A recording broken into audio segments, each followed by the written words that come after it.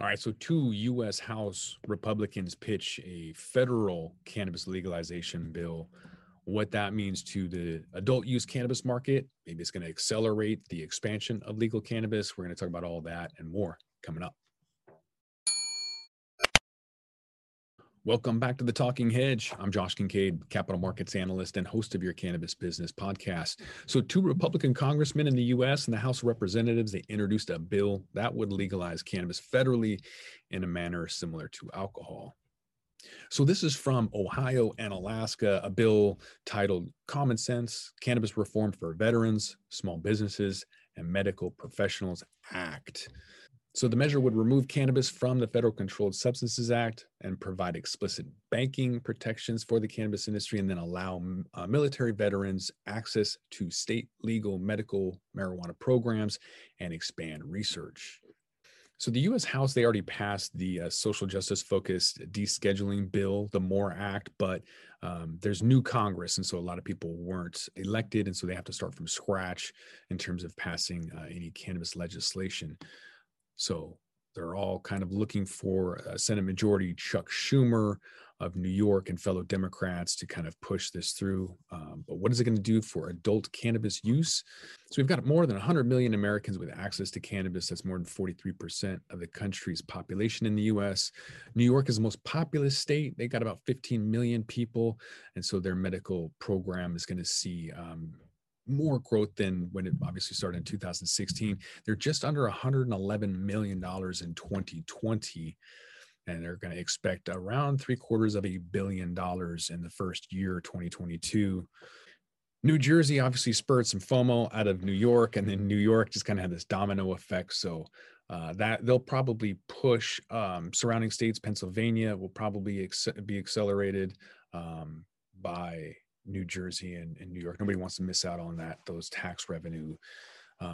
Similarly, you had New Mexico. That's going to probably push Texas a little bit faster than they wanted to, because they got that whole border area there as well. You don't really think about cannabis with New Mexico, but they've been around since 2007 with medical, developing a small market, but still 177 million in sales in 2020 isn't too bad there. U.S. adult rec is supposed to meet an $81 million expectation next year in 2022 and top 261 million. Virginia kind of came out of the gate out of nowhere, signing a bill April 21st, launching adult use as soon as January 2024. But I think they're actually going to speed that up a lot faster than those 3 years.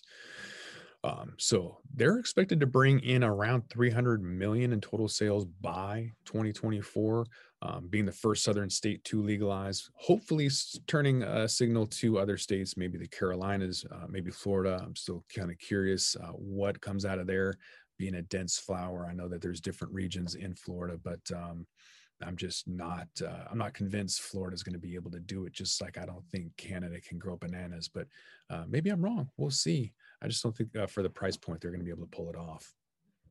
Kentucky, they are obviously known for tobacco, which is not a dense flower. It's just a leaf. Leafy greens are much easier to grow, still got powdery mildew issues. But Kentucky, the number one state in the United States in terms of the least funded pension plan. So yes, Mitch McConnell's there. However, they're broke.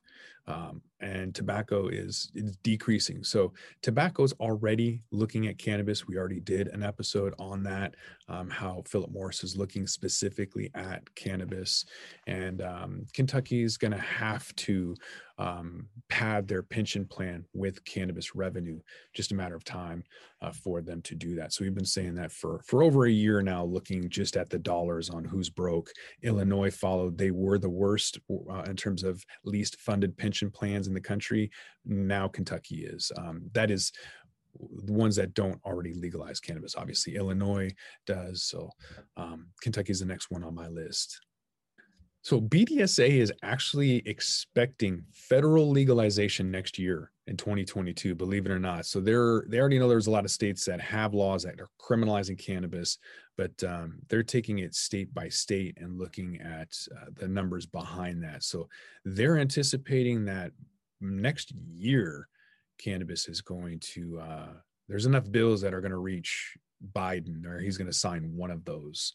I don't think so. I don't think he's going to sign it. But I hope I'm wrong.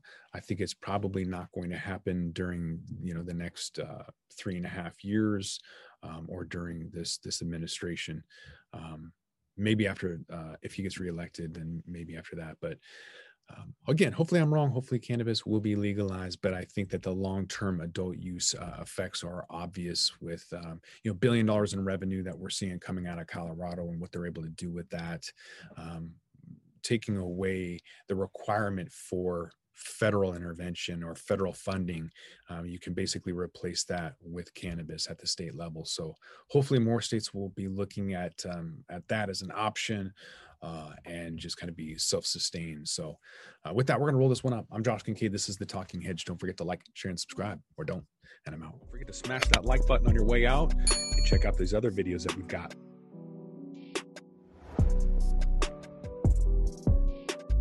Thanks for listening to today's show.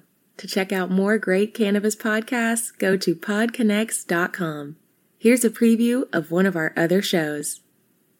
Hi, I'm Gary, and I invite you to discover the Cannabis Podcast, a bi-weekly podcast focused on a Canadian's cannabis culture. I would be the Canadian, and my cannabis passion and culture has been building for 5 decades. I share that passion for this wonderful plant in every episode, through conversations with cannabis advocates and enthusiasts, stories about the ever-changing legal environment, and some hands-on testing of product in a segment I call Cultivar Corner. The Cannabis Podcast, a Canadian's cannabis culture, one toke at a time.